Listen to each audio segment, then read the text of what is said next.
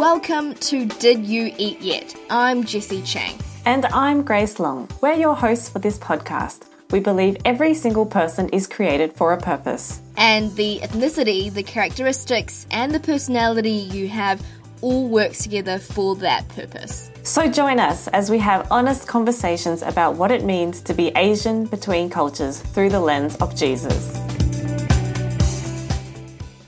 Welcome everyone to the second episode of Did You Eat Yet? And today, what are we talking about today, Grace? We are talking about identity.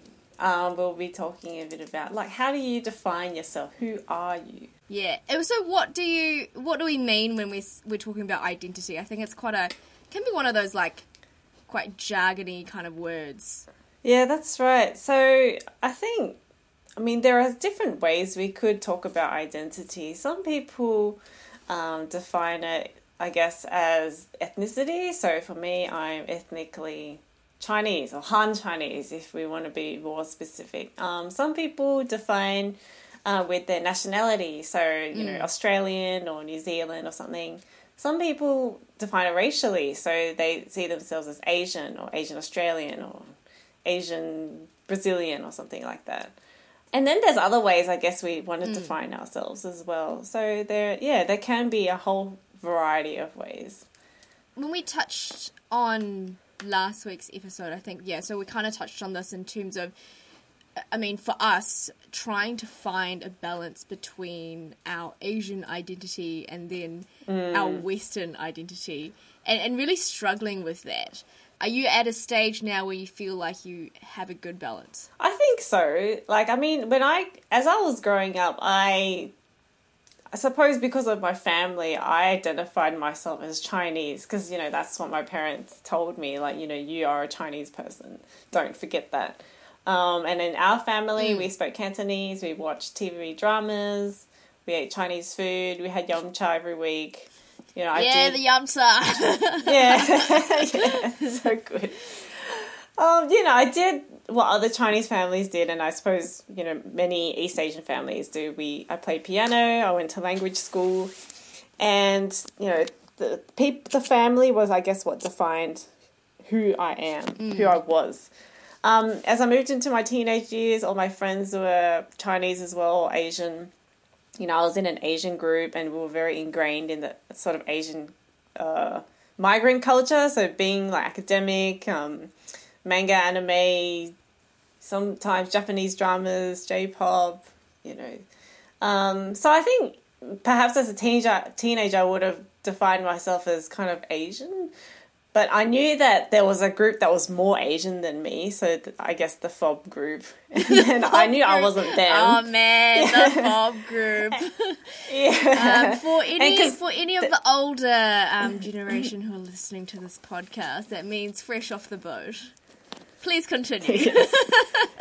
It's not a good term to use, just want to say. So I knew that wasn't them because I spoke English at school, but they spoke Chinese to each other, right? Okay, so then in uni, again, I was actually in a lot of Asian groups and we did sort of Asian-y things. The uni I was at had tons of Asians. So again, I think my identity has always been associated with being Asian, but it's not sort of until later I developed this sense of being both Asian and Australian and sort of being able to embrace both cultures. Yeah, and what about you? So how did you sort of see yourself? Yeah, growing up, I, especially in the first few years of my life, definitely, it was very Asian because I only interacted with my family. But then as soon as I started going to school, I guess I actually went the other way. So I had a lot of multicultural kind of friends. So I never really just hung out with Asians. In terms of my own Asian identity, that was quite lost, I would say. And I only really, like I touched on in the last episode, really, in a way, reclaimed it or started caring about it a lot more and when I started going to work and realizing that, hey, this is a big part of who I am and it is important as well. Yeah, for sure. It's so interesting how, we could sort of both be, say, second generation from migrant families, both Chinese. But yeah, depending on our friends and our family, it can really go like in many different directions. And so, yeah, I think some people may have similar experiences to us. I'm not sure about you guys listening, and, you know, perhaps you, had a very different experience. You felt very much like an outlier of your Asian community, or you struggled to meet those typical Asian cultural characteristics. And I think, it's also one thing to sort of identify, like, how you identify yourself, but then sometimes our identity is also really tied to how other people define us. So, say I wanted to define myself as, you know, Asian Australian, but, you know, other people, when they see me, they'll just see Asian first, you know. So it's kind of racially, it can be really dependent on appearance as well.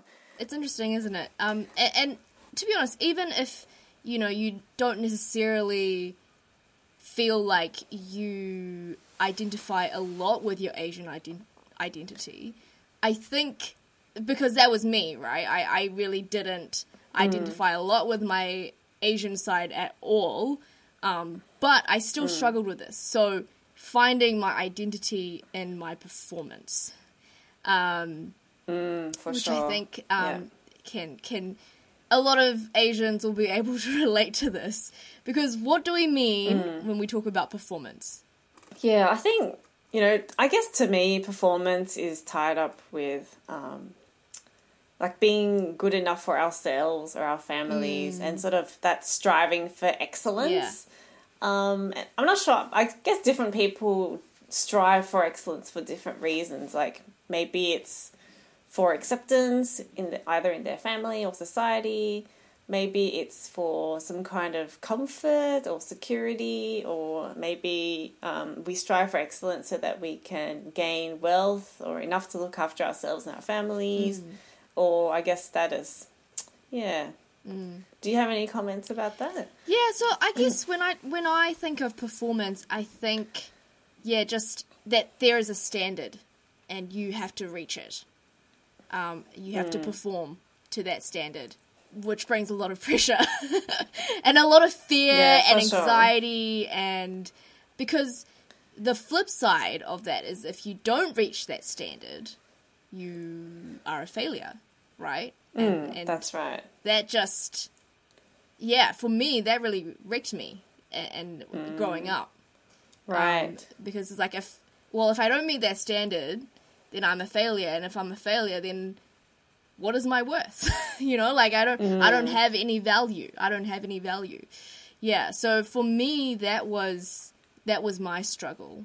And I think it's really funny because, you know, I talked about how this in particular is a hard thing for Asians, although I'm sure a lot of people deal with this and have to like kind of work through this. But in particular for Asians, it is a big problem. So why do you think that is? Well, firstly, there's our migrant heritage, I suppose. So the fact that our parents or grandparents migrated over here, often to have a better life, it does put that additional pressure on, I think, for us to achieve, right? To sort of not make their sacrifices, you know, for nothing. You know, so there's that, I think. You know, they leave so that we can make it, you know, the next generation. So there's a certain standard that they want to see their children. They want them to be at least better than them, right? In terms of standard of living. And I think there's also just, I guess, this kind of Confucian idea that's sort of ingrained in a lot of East Asian societies, where it's like hyper competitive, and there's a really strong studying culture in some of these countries, you know, after school, and there's a very sort of survival of the smartest kind of mindset. I think that can also be brought over. Yeah, exactly, the fittest. You know, so I think it's sort of the migrant thing plus our sort of ancestral countries' study and work culture.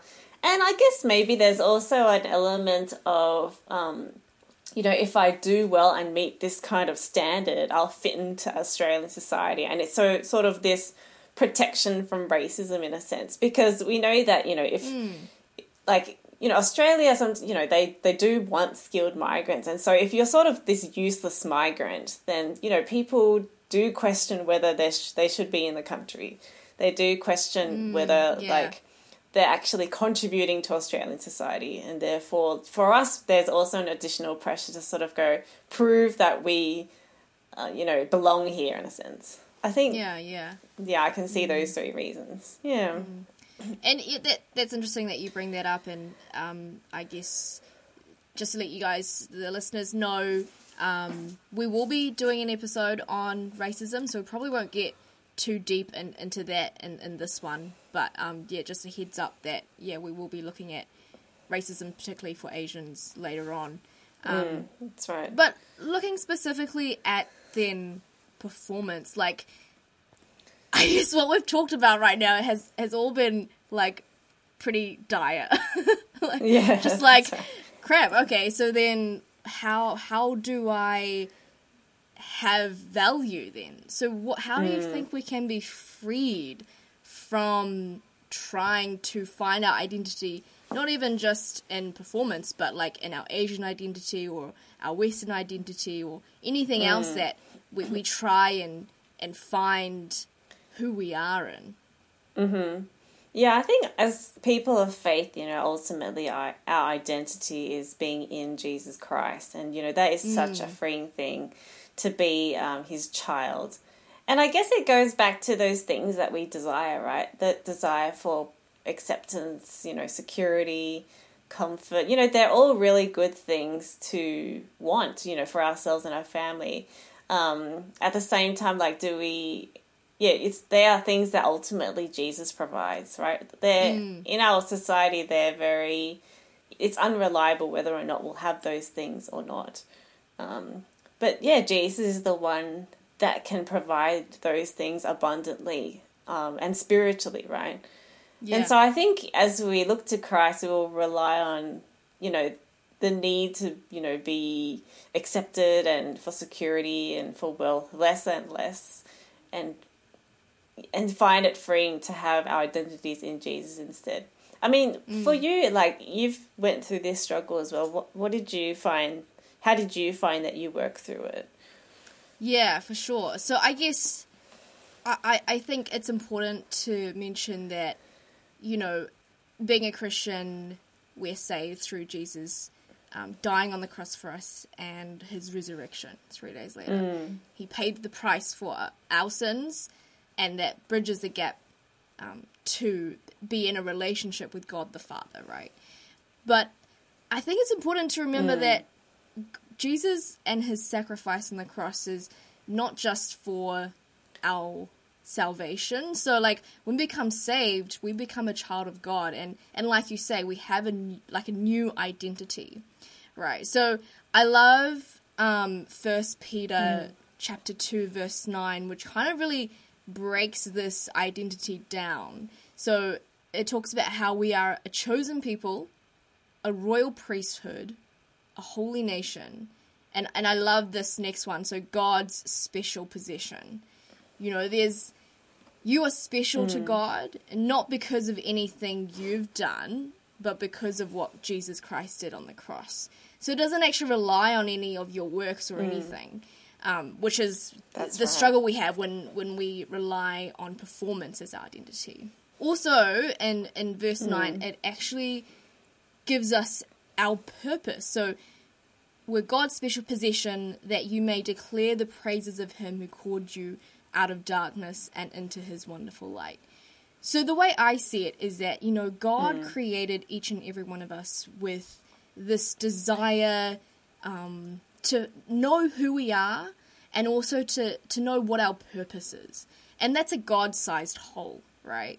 So when we try and find our identity in other things, so in our performance, in our friendships, and relationships, those are human-sized things that you're trying to fill a God-sized hole. So you're always going to feel empty. It's never going to fill you up. You'll always be thinking, there must be more, like this isn't enough.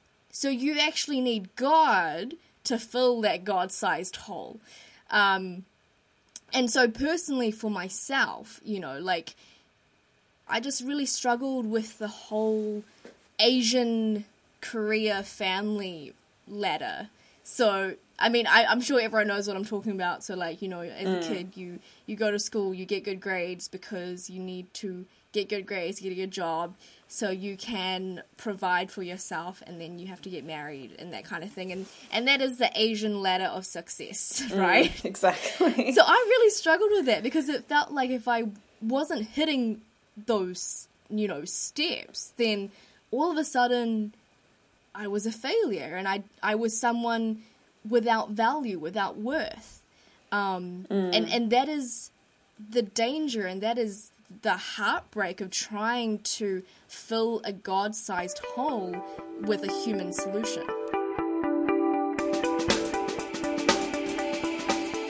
Alright, well, we're going to take a short break and play Types of Asians. So, yeah, basically, if this is the first time you're tuning in, we just ask each other a bunch of random questions that help us get to know each other a bit better, but within the Asian kind of context. So types of Asians. My question is around Asian snacks. So Jessie, what is your go-to Asian snack? Bubble tea. Like it's... Or for other people from other countries, boba or whatever you want to call it. Yeah. We call it... I don't know why people call it boba. I just find that really weird. I don't know if it's a Kiwi As a Taiwanese thing. person? Maybe it's a Taiwanese thing. So, I'm from Taiwan, guys. As in, that's where, my ancestors come from. But, yeah, I don't know. Is it the Americans who call it boba? Yeah, it is, I think. So what sort of flavour do you go for? Like, what's your usual order? I'm a pretty basic kind of person, eh? So I just go for the original milk tea with the pearls. Yeah. And do you have a certain chain that you always go to? Yeah, normally it's the cheapest one. Yes. So that's another Asian side of me coming through. So like a Gongcha is probably the cheapest for us. It is also from Taiwan, just FYI. Yeah. Full strength? Sugar level? Ice level? Oh, man, okay. So I normally go for, like, a warm or a hot, unless it's, like, a very hot or warm day. I just think it tastes better. And me too. I actually really like warm bubble tea as well. Like, I don't know, maybe it's also the Chinese upbringing, but I've always got told that drinking cold things is bad, so I always order it warm. As well. Well, especially, sorry, we're both girls, so this is really relevant for us and may not be relevant for male listeners, I'm sorry. But, you're not supposed to drink cold stuff on your period. At least that's what my mum always tells me. So there's another added element in there. That's right. Sorry, guys. But yeah, no, I normally go for about 30% sugar or like 25%, depending which place I'm getting it from. Yeah. But yeah, nice. That is kind of like my go-to snack. What about you, Grace? Yeah, I change all the time, but I really love Asian snacks. Recently, I bought some Pocky that was on sale. And so, you know, they're so little. I can sort of just demolish it in one sitting, like just one pack. It's so easy to eat. Flavour-wise, I'll just eat any Pocky, really. Have you had a green tea one before? Yeah, it is. I have had the green tea ones. So green good. Tea's so good. I love, green tea flavour. But, you know, good old chocolate, I'm happy to have that as well.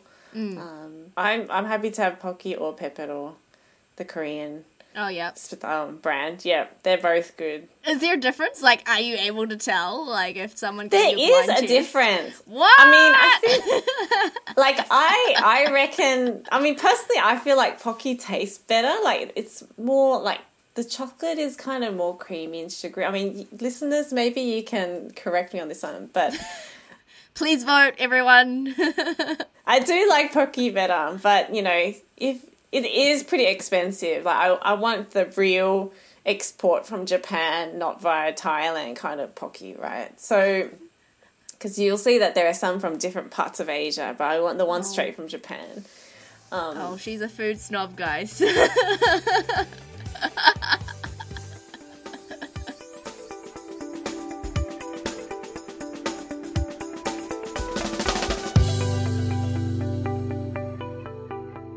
It's just reminds me of just the whole idea of like we're striving to be good enough, like we're striving to reach a certain point, but yeah, humanly speaking, we're just not going to get there. And that's why, and even from God's perspective, we can't even reach his standard, and which is why we so need Jesus, because he was good enough and we get his perfect life. So yeah, it's such a freeing thing, isn't it? Yeah. Have identity in him. Yeah. And I just also want to caution people, because as a Christian, as when you're saved, it is still possible to have that kind of striving for worldly things. I definitely struggled with this personally, especially at, my work. There have been so many occasions where I've really had to step back and think, why did it bother me so much when, I wasn't able to do that story quite correctly, or I messed up, or I didn't get that job that I really wanted to do? Why did that bother me so much, and why was I so upset about it? And a lot of the times I had to come to the conclusion and be honest with myself that I cared more about that job because I was still trying to get my worth and value from it. It is, for me, definitely, it was a constant thinking like, okay, I need to check myself, I need to check my heart. Am I still putting my value in God, or have I tried to move that onto something else? Yeah, it's definitely a temptation. And I think even in ministry as well, like I remember when I was in my 20s, just thinking that the more ministry I do, that's kind of defines who I am. And so like there was that temptation to just get really super busy doing so much stuff for God, and that would define my relationship instead of just who I am as a child of God, like going to a zillion conferences and sort of trying to measure my sense of worth in terms of how much I did for God. But yeah, I think, those times I often forgot that it's not what I do, but it's what Jesus has already done. And if one day I were to just stop doing ministry because of an injury or something like that, that's not going to change how God sees me and who I am in him. So what do you think, is the solution for us, particularly those of us who really, really struggle with, I guess that kind of performance, or like feeling like we have to do more to gain approval, I guess? Yeah, it's so tricky, isn't it? Like, I guess ultimately it comes back to relying on Jesus, right? It's meditating on who we are as God's child, and knowing that, we are enough for him. Of course, it doesn't mean that we just be lazy. Yeah. But just knowing that, we are not defined by what we do. And it's so hard because, as I said, it's coming from all directions, of potentially from our family, from being migrants, from being in minorities in a majority Anglo society. And so, all those things are pulling us to try and identify ourselves by performance, right? But to be still and to rest in God. I think for me, it's been helpful to meditate about the Sabbath and thinking about what resting in God can really help me. Sort of stop that cycle, an unending cycle of just doing. Yeah. Have you found something that helps for you? I really like what you talked, like when you mentioned rest, and I think that that really helps me. It's funny, so in New Zealand we also went through a lockdown, but and like the 2 weeks before we went into a lockdown, I was just going. I felt so tired. I felt like I was I was not physically kind of mentally quite there with a lot of my commitments. So, I would be there, but actually my mind will be thinking about the next thing. And it just meant I wasn't able to actually appreciate and enjoy the moment. And so what lockdown actually helped me to realize was like, wow, I had really not been prioritizing rest. And what a pity, what a shame. And, sometimes we forget that the God of the universe, all-powerful, almighty God, took a day of rest when he created the world. And I think that's really significant. Right. I think that's really significant. And it tells us that rest is important. Sabbath is important. For sure. I'm reminded in Exodus when God rescued his people out of Egypt because they were slaves in this, I guess, system of productivity that just treated them as, numbers to produce more and more stuff. But, part of God's salvation is saving his people for rest, right? Instituting rest for them, instituting years of Jubilee for them. It's God's people that rest because they know that they can trust him. What do you think about godly ambition? Because, you talked a little bit about how we're not supposed to be lazy, which I 100% agree with. So then where do you find that balance? Yeah, it's tricky. Like, where do you, because, you could be doing busy ministry for God, and it's kind of like where your heart is in a sense. Like, on the outside, you can't really tell, can you? So God has obviously given us gifts, right, that we aren't to waste. For his kingdom, he's in service of others. And so I think one question that I ask myself is who benefits. I think excellence and ambition are great for the kingdom. Yeah. At the same time, who benefits from it? Like, is it me? Do I get the glory? Is it for me to store up as treasures on earth? Or who is it that gets the glory in the end, and who benefits? So I think, for us, we want to see the kingdom grow. We want to see other people encouraged and lifted up, and we want to see marginalized people loved and cared for. So I think, ultimately, if we can direct our godly ambition towards those things, it will sort of protect us from just, I guess, making ourselves look good, I guess. Yeah. I think it does come back to the heart. It comes back to the heart. Yeah. And the thing is, God can see your heart. Other people, you might be able to fool other people around you, but you can't fool God, and God knows why you're doing something. Yeah, so really, I guess it's that time when we're with God, and when he's convicting us through the Spirit, we have to test, because we can deceive ourselves so easily, I think, in this.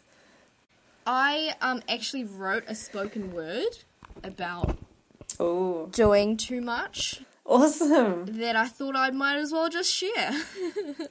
Yeah, let's hear it. Okay.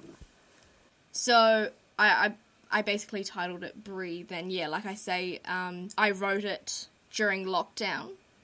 Stop. Breathe. What are you doing? I've been busy. Doing what? Well, I've been trying to focus on purpose. Serving, encouraging, learning, meeting after meeting, different outings, running and hiking, keeping healthy. Stop. What about time for me? What do you mean? All of this is for your glory. Do you think I'm glorified when you're always tired? Physically you're there, but where is your heart? You say you're running. Yes, that part is true. No one can actually catch up to you. You're in one place, but you're already thinking about the next. When did I tell you to rely on your own strength? When did serving become more important than your daily bread? Did I save you by grace for you to try and earn a place? Come back. Let go of the burden you were never supposed to know. I just didn't want to waste time or fall behind in fulfilling your design, but one thing led to another, and I find service is what I can call mine. It defines who I am. Beloved, your identity is always found in me. Don't you see? You are a jar of clay fashioned by my hand, and the light that shines within comes from me. Press into me. My yoke is easy. I do not expect you to take on every ministry. You are one part of the body. Be faithful in the small things. Drink deeply in my word. Talk to me. Listen to me. Spend time with me. That is what you are supposed to do, and that is what will strengthen you. Father, I'm sorry. Forgive me. Bring me to a place of understanding.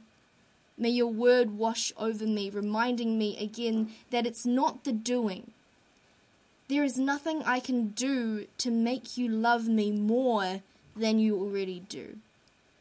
Bring me before your feet. May I sit in your presence, resting in peace. Teach me again to stop and breathe.